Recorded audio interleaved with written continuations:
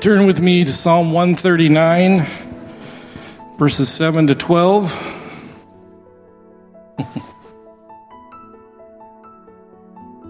Psalm 139, 7 through 12.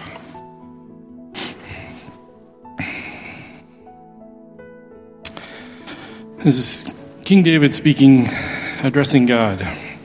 Where can I go from your spirit? Where can I flee from your presence? If I go up to the heavens, you are there. If I make my bed in the depths, you are there. If I rise on the wings of the dawn, if I settle on the far side of the sea, even there your hand will guide me. Your right hand will hold me fast.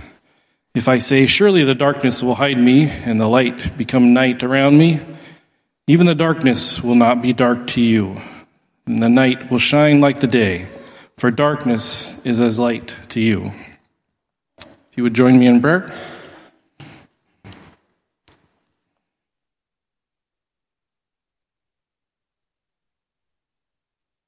Dear Heavenly Father, you are always with us. It's part of who you are. You're everywhere. You know everything about us. And may we always keep that fact in mind as we go through life, making decisions. And may that always be a comfort to us when we're going through life's hardships and storms, knowing that we're never alone and you are always with us. Please bless the rest of this service, and may it be encouraging to all of us and honoring to you.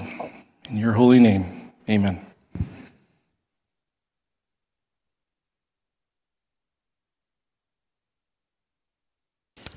Thanks, Aaron. Well, good morning, IBC family. Once again, I'd just like to say real quickly, Ken, Autumn, and Madeline. There's Madeline. Madeline, I know she's deep in study right now in Scripture. Madeline, I'm right here. I'm up front. I just want to say, not only a congratulations, but the Lord's blessing be upon you. It is a privilege and an honor to participate in what God is doing in your guys' life. And we know that it is a work of God, and we get to participate and to celebrate with you.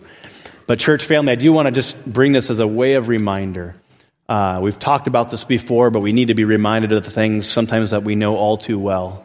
First of all, we celebrate the fact that brothers and sisters, both young and old, have made a declaration to follow Jesus and have declared that before their church family.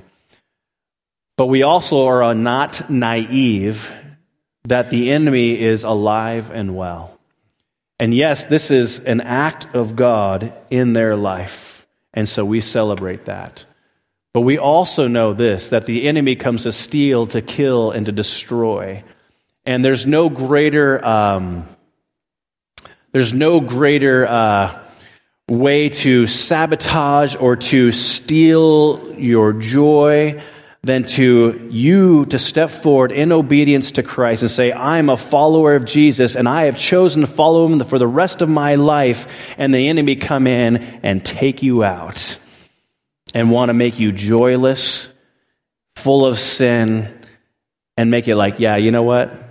That wasn't real. God doesn't really love you. So church family, we have an obligation, actually. We have an obligation, but an opportunity to pray for these dear brothers and sisters. And so I just want to encourage you, as the Lord leads, as he prompts you, to continue to lift up Ken and Autumn and little Madeline, and that you would just continue to pray for them, that God would empower them by his Spirit, and that they would be men and women that are following Jesus wholeheartedly, and that the kingdom of God will be grown and encouraged because of their faithfulness. And so we need to do that as a church family. It's really not an option, but something we must do because we all need one another.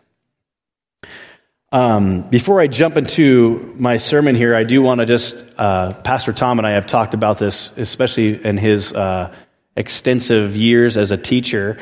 We've joked about this a lot. If you don't highlight something that's obvious to people, then everybody's looking at it and wondering about it, and so I'm just going to dispel things. Perhaps some of you, when I walked up here, you're saying, "What happened to your face?"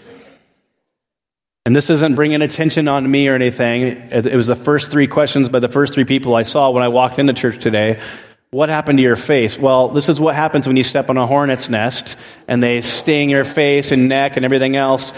And I'm not necessarily allergic to bees, but this happened a couple days ago, and all of a sudden yesterday, everything started flaring up or something. So that's what happened to my face. And now you don't have to think about it. So if you're wondering to yourself, going like, "Man, I just can't get over that distraction," by God's grace, you can, okay? So there we have it. I also don't want to necessarily embarrass anybody, but thank you, worship team and Seth, for praying for us, and then Siri going off right in the middle of that prayer. I'm not sure whose phone that was. Gotta love technology until you don't, right? In fact, it kind of brings me right into my introduction for us this morning. You know, our lives, our reality are radically different than even our parents and even our grandparents' lives, right? I mean, we have this thing called a smartphone. I'm not sure how smart it is all the times, but it can allow us to do a lot of things, right? And allow us to pursue many different functions. I mean, you think about how relating to one another and how interacting with one another has changed so radically with the advent of the smartphone, right? We now have video chatting. We have social media, which that's a whole nother conversation. We have cameras that are on our phones that are better than old SLRs 20 years ago. I mean, it's incredible what you're able to do. We have Google Maps.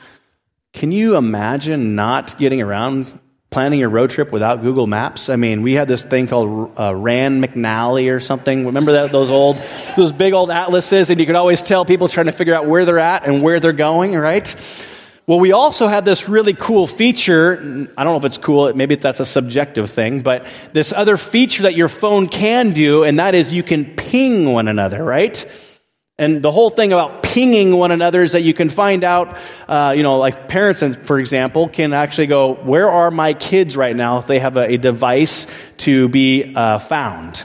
Or sometimes spouses can ping one another going, "Oh, this is where my wife is at," or "This is where my husband's at, and I know how long it's going to be till they get here."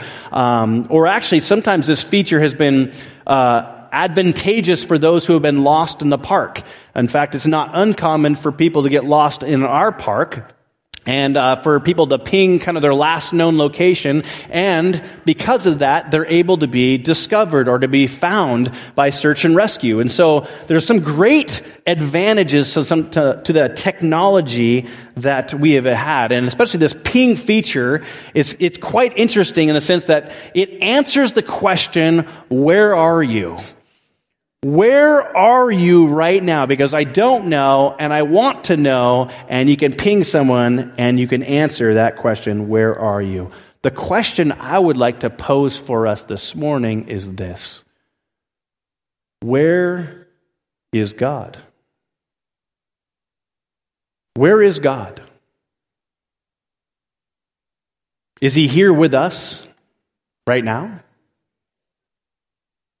Is He present only on Sundays when the church gathers, wherever it gathers? Is He only present when we refer to that verse where 2 or 3 are gathered? There I am, and when they gather in my name. Is that the only time that He is present? Is God present just in heaven away from us while we live here on earth?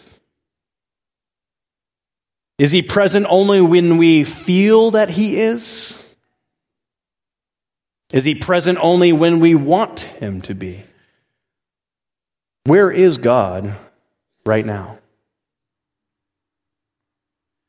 There's an interesting passage of Scripture in Genesis chapter 28 where Jacob is really on the run, and if you probably know the story, but Jacob and Esau, though they are twins, they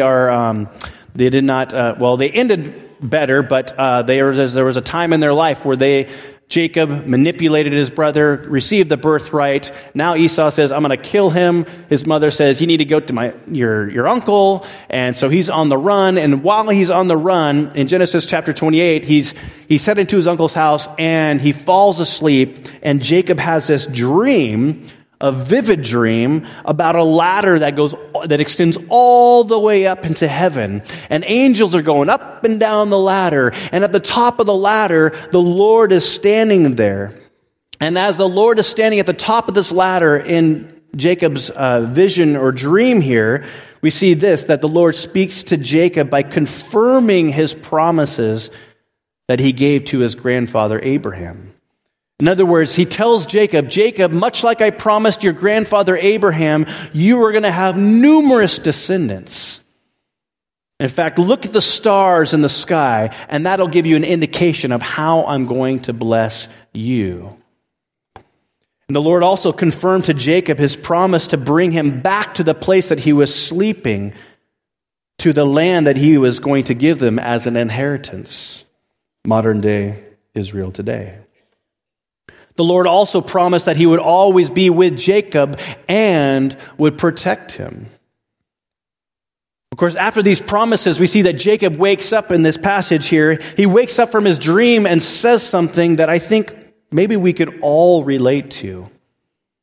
He says this in Genesis 28:16, surely the Lord is in this place, and I did not know it. Surely the Lord is in this place, and I had no clue up until now. You see, how often could we or can we come to realize, much like Jacob, right? The Lord is in this place, or the Lord is with me, and I really didn't recognize it for a long time. Or how often do we go out living our lives as if God is not present with us right now? How often do we fail to acknowledge or even be conscious of his presence with us in every moment? And yet, as King David confirms in Psalm 139 for us, he says that there is no place that we can go where God is not fully present, right? Where shall I go from your spirit, David asks. Where shall I flee from your presence? If I ascend up to heaven, you are there. If I make my bed in Sheol, you are there. Basically, no matter where I go, God is present. Or listen to the words that God speaks through his prophet Jeremiah in Jeremiah chapter 23 with a list of rhetorical questions. In Jeremiah 23, God asks this, am I a God, declares the Lord, and am I a God at hand, declares the Lord, and not a God far away? Can a man hide himself in secret places so that I cannot see him, declares the Lord? Do I not fill heaven and earth, declares the Lord? The point is this. If we were to ask the question, where is God? The Bible tells us that God is everywhere. The theological term for this, because we've been referring to a lot of theological terms in our attribute study, but the theological term for the fact that God is everywhere is called omnipresence.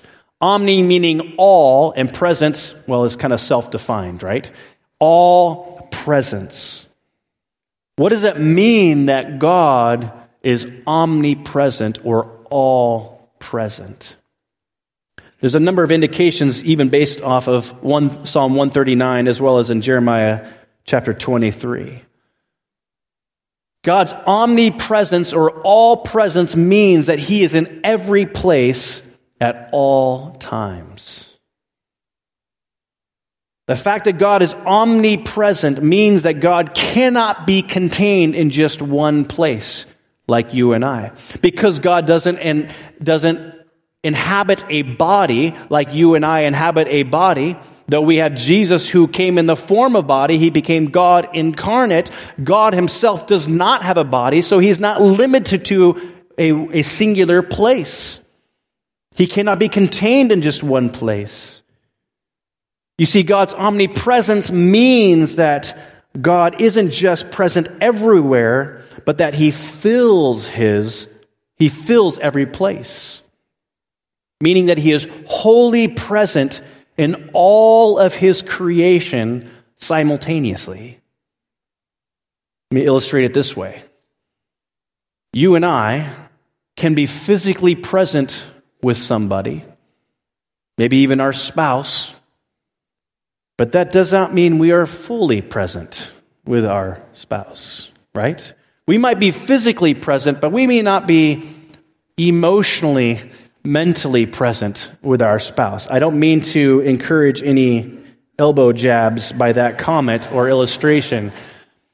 But the fact is, you and I, we could be there, but not all there, so to speak, right? But that is not true of God. God is fully present at all times, in all places. He is not divided in any way. And because God is infinite, as we studied earlier in our series of the attributes of God, that means His presence is equally infinite.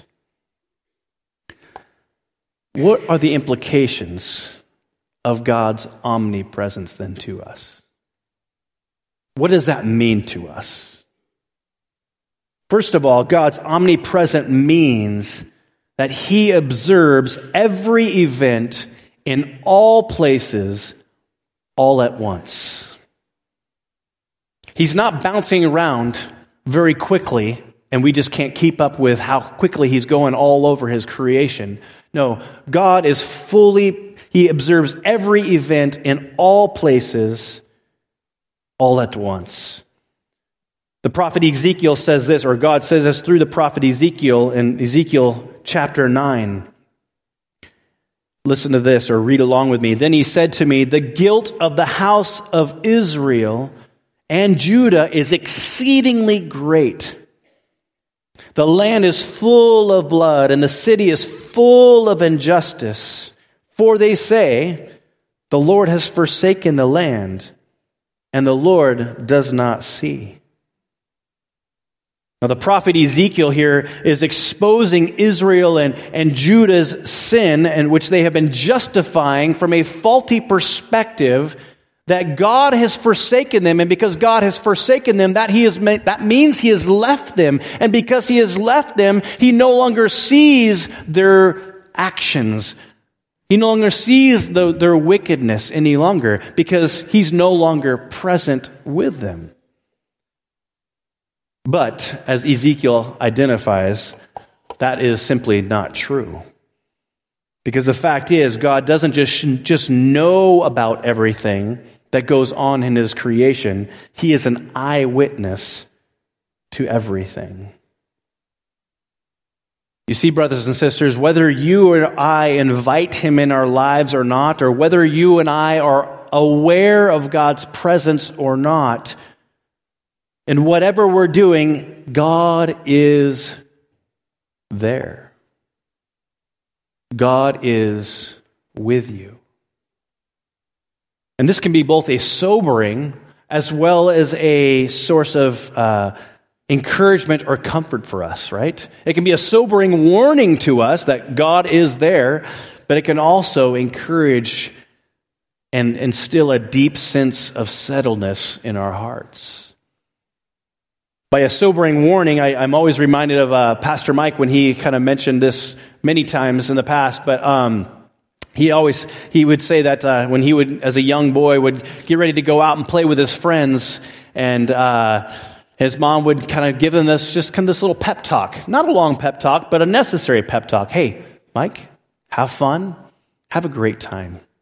And remember, Jesus is with you. In other words, it's kind of like, in whatever you go about doing right now, be mindful of the fact that you're not alone. You may think you're doing things in the dark or thinking like no one's seeing us right now, but Jesus sees everything. I don't know who said it first, but one theologian said it this way. He says, every sin in some measure is born out of the practical denial of God's presence. Every sin in some measure is born out of the practical denial of God's presence. I mean, think about this. The intentional pursuit of sin reveals that we don't really think God is present, or that we just don't think God cares about our sin. And yet both forms of ignorance can have damning consequences. And so we see that the awareness of God's constant presence in our life can really serve us in a helpful or beneficial way as a sobering warning that God is with you no matter where you go. No matter how much you try to hide or how public you are, God is fully there. But that's also realizing God's attentive presence in your life can also be a reassuring comfort to us, right? I mean, the questions that are oftentimes raised when bad things happen in our world or in our lives, whether it be natural disasters or wars or personal struggle, the questions we oftentimes ask or at least think about is, where is God in this? Does he care about what is currently going on a global scale? Does he care about what's going on in my life right now? Does he care that I'm going through chemo right now? Does he care? Is he aware? Brothers and sisters, he cares more than you can even imagine. God is not only aware, but he absolutely cares about everything that happens in all his creation. Everything that you are currently struggling through, maybe right now. Listen to the words of Jesus in Matthew 10, verses 29 through 31. Jesus says this, "Are not 2 sparrows sold for a penny? And not one of them will fall to the ground apart from your Father knowing? But even the hairs of your head are all numbered. Fear not, therefore, you are more value than many sparrows." The point that Jesus is getting at in that passage in Matthew chapter 10 is this. If God even has enough capacity, which he does, but even cares about what we would call random birds, it'd be like us going, hey, all those seagulls out there, he cares about each and every one of those seagulls. And you're like, why? We don't at all. They just make a ruckus and a mess. And yet God cares and is aware about all his creation. Even to the littlest of details. Details that we could care less about in our life, but God cares because he loves his creation.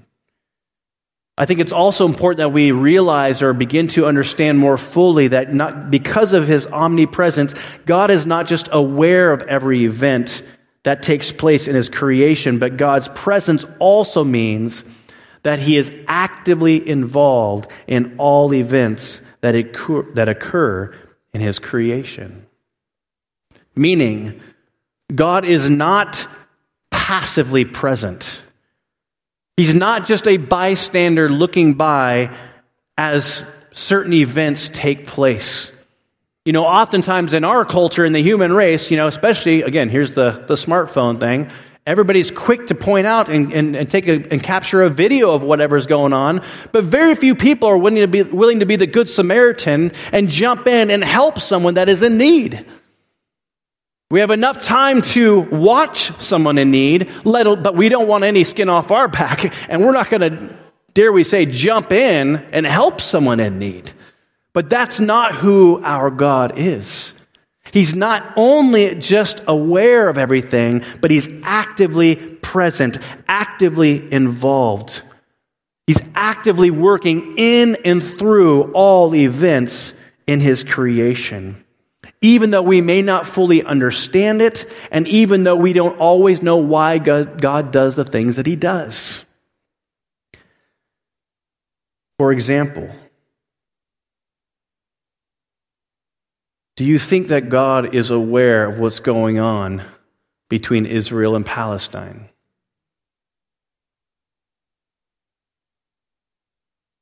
Do you think that God is passively watching what's happening? The Bible tells us that God isn't just a deist God. Deism is this idea or this false belief about God that says this: God created everything, and then he's like, okay, off to more important things, and he's really absent. He's not providentially working through his creation. He's just going, whatever, I've already set things in motion, whatever happens, happens. That's a deistic approach to God, but that's not who our God is. The Bible teaches us that God is proactively involved and providentially involved in all his creation, meaning, for example, that even the conflict between the Palestinians and Hamas and Hezbollah and Israel and everything that's going on and all those who were, quote, not involved, God is fully aware. And he is working. So let's not turn to CNN or Fox or whatever else to kind of find out what's actually going on. Let's look up and go, God, we're listening. We want to see your perspective on what's going on. I got asked this week, Aaron, how are you praying for Israel and the whole Palestinian-Israeli conflict? And at first I was kind of like, well, what do you mean? How am I praying? Like, what are you praying for? And I'm like, are you praying that the war would end, or are you asking that I would pray that somehow the war would turn out in the way I want it to? Or what are you asking exactly? Then we're like, it really kind of came down to the fact that it was just more of an open-ended question, and I just was able to respond in this way. I'm praying that the will of God be accomplished through this, because I believe what Scripture says when it says that God will cause everything to work together for his good and for our good and for his glory. That doesn't mean that I'm pro-war or pro-conflict and death and atrocities and all that's involved with that. Absolutely not. That doesn't mean that God is for those things either. At the same time, God will work through even the evil actions of people and glorify himself through it. And he will use it to draw people to himself. That's what I'm praying for. And may we as a church pray to that end. God, glorify yourself in this. As horrible as it may be, glorify yourself and draw many into a saving relationship with you because of it. You may ask this question because I'm under the impression that at least many or most, maybe all, probably not all, but most of us in here are followers of Jesus at various stages in our walk of faith. But I think sometimes there's this question that we might ask, because here I am saying God is all present. He's always with us. He will never leave us. He will never forsake us. Okay, that's who God is. But if God is wholly present or fully present and fully aware and intimately involved in all his creation, and if I have received the promised Holy Spirit by faith in Jesus Christ, then here's the question. Then why does it seem that God is far away? Have any of you ever felt like that? We have the promise of Scripture, and yet, if we're honest with ourselves, it seems that as though God is still far away. Why does God seem to be absent or uninvolved, not actively working in my current situation? To answer this question or questions, let me first distinguish between two aspects of God's presence. Theologians oftentimes, we can easily throw out God, that God is fully present, but there's actually some nuance in that statement, which means that God's presence, there are two aspects to it. One is God's essential presence, and one is God's relational presence. And not to get caught up in terms or labels necessarily, let me just quickly help you understand or define what that means. By God's essential presence, what that refers to is how God sustains and governs all His creation. It's what we've been talking about up to this point. God is sustaining and governing all His creation by the fact that He is fully present everywhere at all times in all places. And by God's relational presence, that refers to how God relates to those whom He has saved. What this means is that God's, in His essence, He fills all His creation, but He does not interact with every person in the same way. For example, those who belong to God through faith in Jesus Christ are called children of God, which means that God relates to His children in a very special way, as a father does to his own child, and in contrast to maybe others who are not yet His children. Now, you might ask this question in response, wait, are not all people God's children? Isn't everyone a child of God? No. No, they're not. And we don't say that flippantly or with joy or anything of the matter. But the fact is, not everyone is a child of God through faith in Jesus Christ. You see, we must remember and go back to the beginning when Adam and Eve rebelled against God by disobeying Him. Their decisions severed God's relationship with the human race, and what was once perfect communion with God, that communion and that relationship was now broken. And since then, God has embarked on a global rescue mission to redeem and to save that which was lost. But not everyone has been saved. So therefore, not everyone is a child of God. Therefore, not everyone experiences the same kind of presence that you and I can as children of God, indwelt by the Holy Spirit. Now you might ask, does this mean that God doesn't care for other people who are not Christian? He only cares about His children and everybody else is like, whatever with you? No, that is not what that means.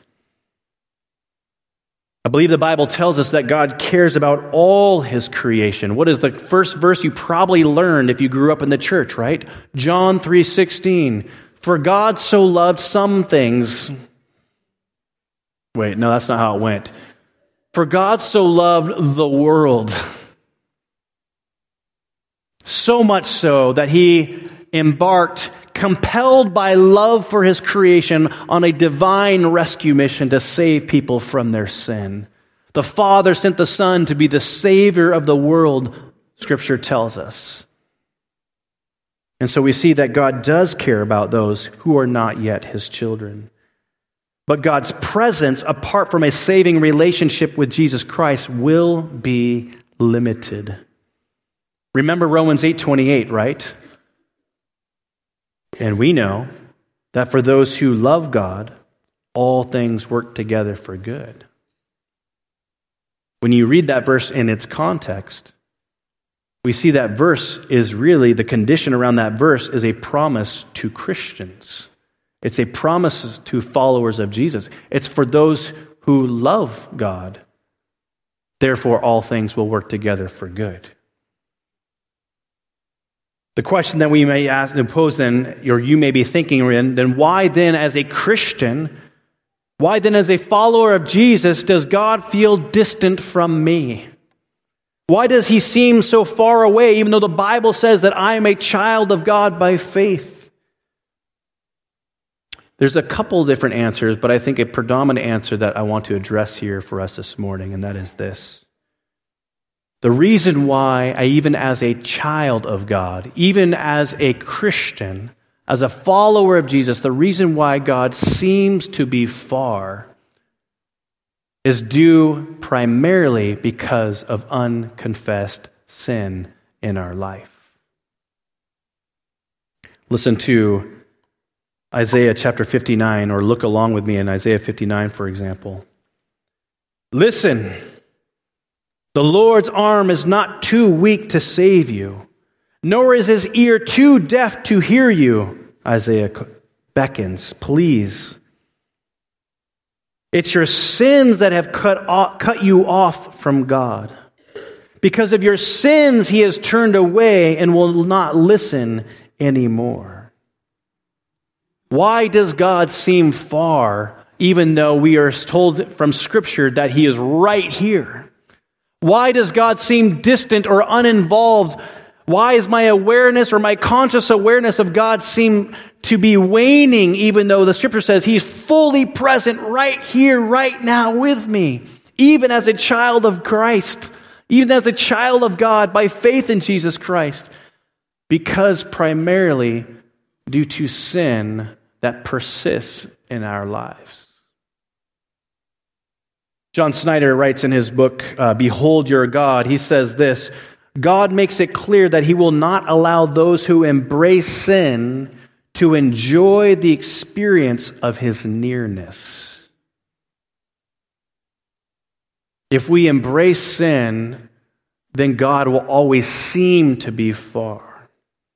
Or Matthew Barrett says in his book, None Greater, he says this: the sinner's distance from God is due to their sin.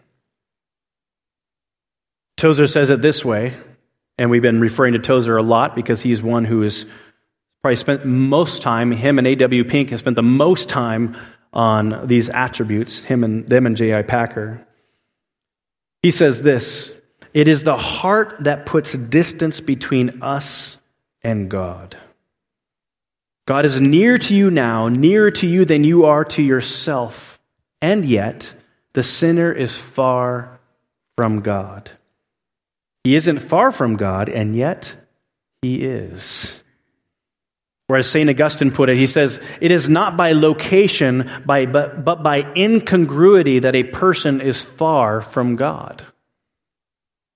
His term incongruency apart from God, what he's getting at is this: we have kind of two polarized natures that do not allow us to experience the fellowship of God as we could when those two polarized natures are removed. One polarized nature is the holiness of God, and one is the sinfulness of our flesh. And so as John points out in 1 John chapter 1, we cannot have fellowship with God, and therefore we cannot have fellowship with one another when sin, conscious sin, is present in our lives. You see, sin always separates relationships, but it is grace and forgiveness that restores and unites relationships.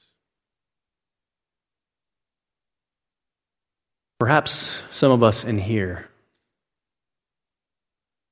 perhaps this is striking a nerve for some of us in here. I'm not going to ask you to come forward, but I am going to ask you to listen intently. Please hear me out, because it's not sufficient just to say the reason why God seems far or distant from you because you have sin in your life, so get it together. No.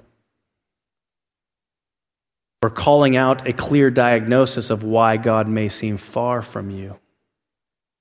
What then should be our response? I think St. Augustine put it well when he said, do not flee from God, but flee to him. In our conscious awareness of sin, do not flee from God, but instead flee to him. How do you and I flee to God? Well, John tells us in 1 John 1:9, a verse that many of you know all too well. If we confess our sins to him, he is faithful and just to forgive us our sins and to cleanse us from all wickedness or all unrighteousness. One of the ways in which we flee to God is by an honest confession of those things in our life, those guilty actions or thoughts or whatever it may be, the conscious awareness of sin that we need to confess. And by confession, it doesn't mean an acknowledgement merely. It doesn't just mean like, well, okay, I'll admit I did it. No, it's a confession that says, God, help me. Remove any unright way that is within me. It's what Hebrews 4 tells us. So then, since we have a great high priest who has entered into heaven, Jesus, the Son of God, let us hold firmly to what we believe. This high priest of ours understands our weaknesses, for he faced all of the same testings we do, yet he did not sin. So let us come boldly to the throne of our gracious God. There we will receive his mercy, and we will find grace to help us when we need it most. What are you to do when you are aware of sin in your life? That will keep you at a distance from God. Not because he is, but because we cannot experience his nearness. Flee to him.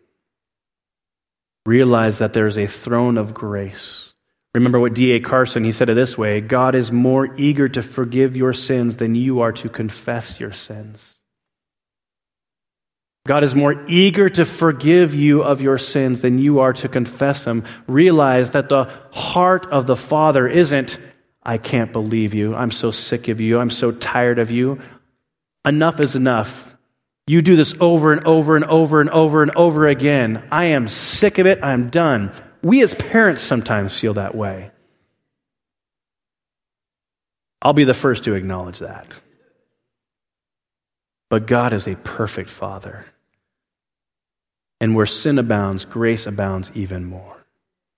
And he says, I want you to experience my love. Your sin will keep you from that, but I want you to be right. I am right here. I have never left you. I will never forsake you.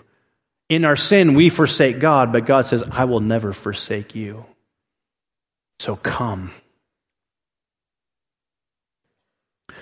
You know, like, as a pastor, and as you well know, if you've done any kind of teaching, there is so much to be said on any given topic. And there's so much to be said, especially in regards to God's all-present, fully active care for his creation. But the question I'd like for you to reflect on when you are leaving here, perhaps it's an honest introspection of your heart. But a question I'd also like for you to reflect on this morning when you leave here is this: how does God's full presence influence how you live your life right now? How does the fact that God is always with you influence how you go out pursuing your daily tasks? How does God's continual presence with you reassure you in your current struggle? You see, one of the most tragic realities that we find ourselves struggling against is this thing called like the compartmentalization of our faith, right? We have our church life, and then we have our what we call our normal life, as if there should be a distinction, right? This is my Christian part of life, this is my religious expression, and this is everything else. Tozer calls this the sacred secular lie. The sacred secular lie. The sacred meaning like, oh, here's all my church activity and here's where I serve. And then the secular is everything else that's not necessarily considered religious or serving Christ in some manner. But he calls that a lie. And here's why. You might think that the church service is your only spiritual kind of pick-me-up for the week. But you might also think that everyday task, the mundane task, could I even address some mothers in the room? Wiping your baby's bottom. How in the world could that ever be spiritual? Yet, every task, everything, even what we might refer to as mundane, is spiritual so long as we are aware of God's presence and our intent is to glorify him in the process. That's why Paul says, whether you eat, whether you drink, or whatever you do all for the glory of God. I think Brother Lawrence, I don't know if you know about Brother Lawrence, he's an old monastic, actually not monastic father, but he wrote a book called The Practice of the Presence of the Holy. And in this book, he was a dishwasher. He was a grunt man in a monastery. He was not the monastery leader. He wasn't the one writing and navigating. He was low man on the totem pole. And yet, there was something about Brother Lawrence's walk of faith and his relationship with God that made him stand out among all the monastic leaders at that time. And even though he was like in the kitchen, scrubbing all the dishes for all the people coming in, he acknowledged this. He says, my times in washing dishes is no different than my set times of prayer. Now we're like, whoa, well, we go to pray so that we can be in God, and then do these other things, and I got to get back so I can be with God. And he says, I'm always in with God. I'm always communing with God, because God is always with me. So whether I kneel on my knees to pray by myself, or whether I'm in the kitchen, or whatever I'm doing, I am fully aware of God's presence with me. And so every act, even to the most mundane, was an act of worship. Brothers and sisters, may you and I live realizing that everything we do, even to the littlest of activity, the most boring activity, the chores and all the things that we want to just get done and out of the way and behind us, all those are an opportunity to glorify God, to worship Him, and to exalt Him. What if someone comes in the room and catches you singing as you're sweeping or vacuuming or whatever it is, and you're just giving praise to God? Not because you necessarily love this activity, because every activity is an opportunity to say, thank you, God. You have been so, so good to me. How will God's full presence influence how you go about living your day? Every decision that you make.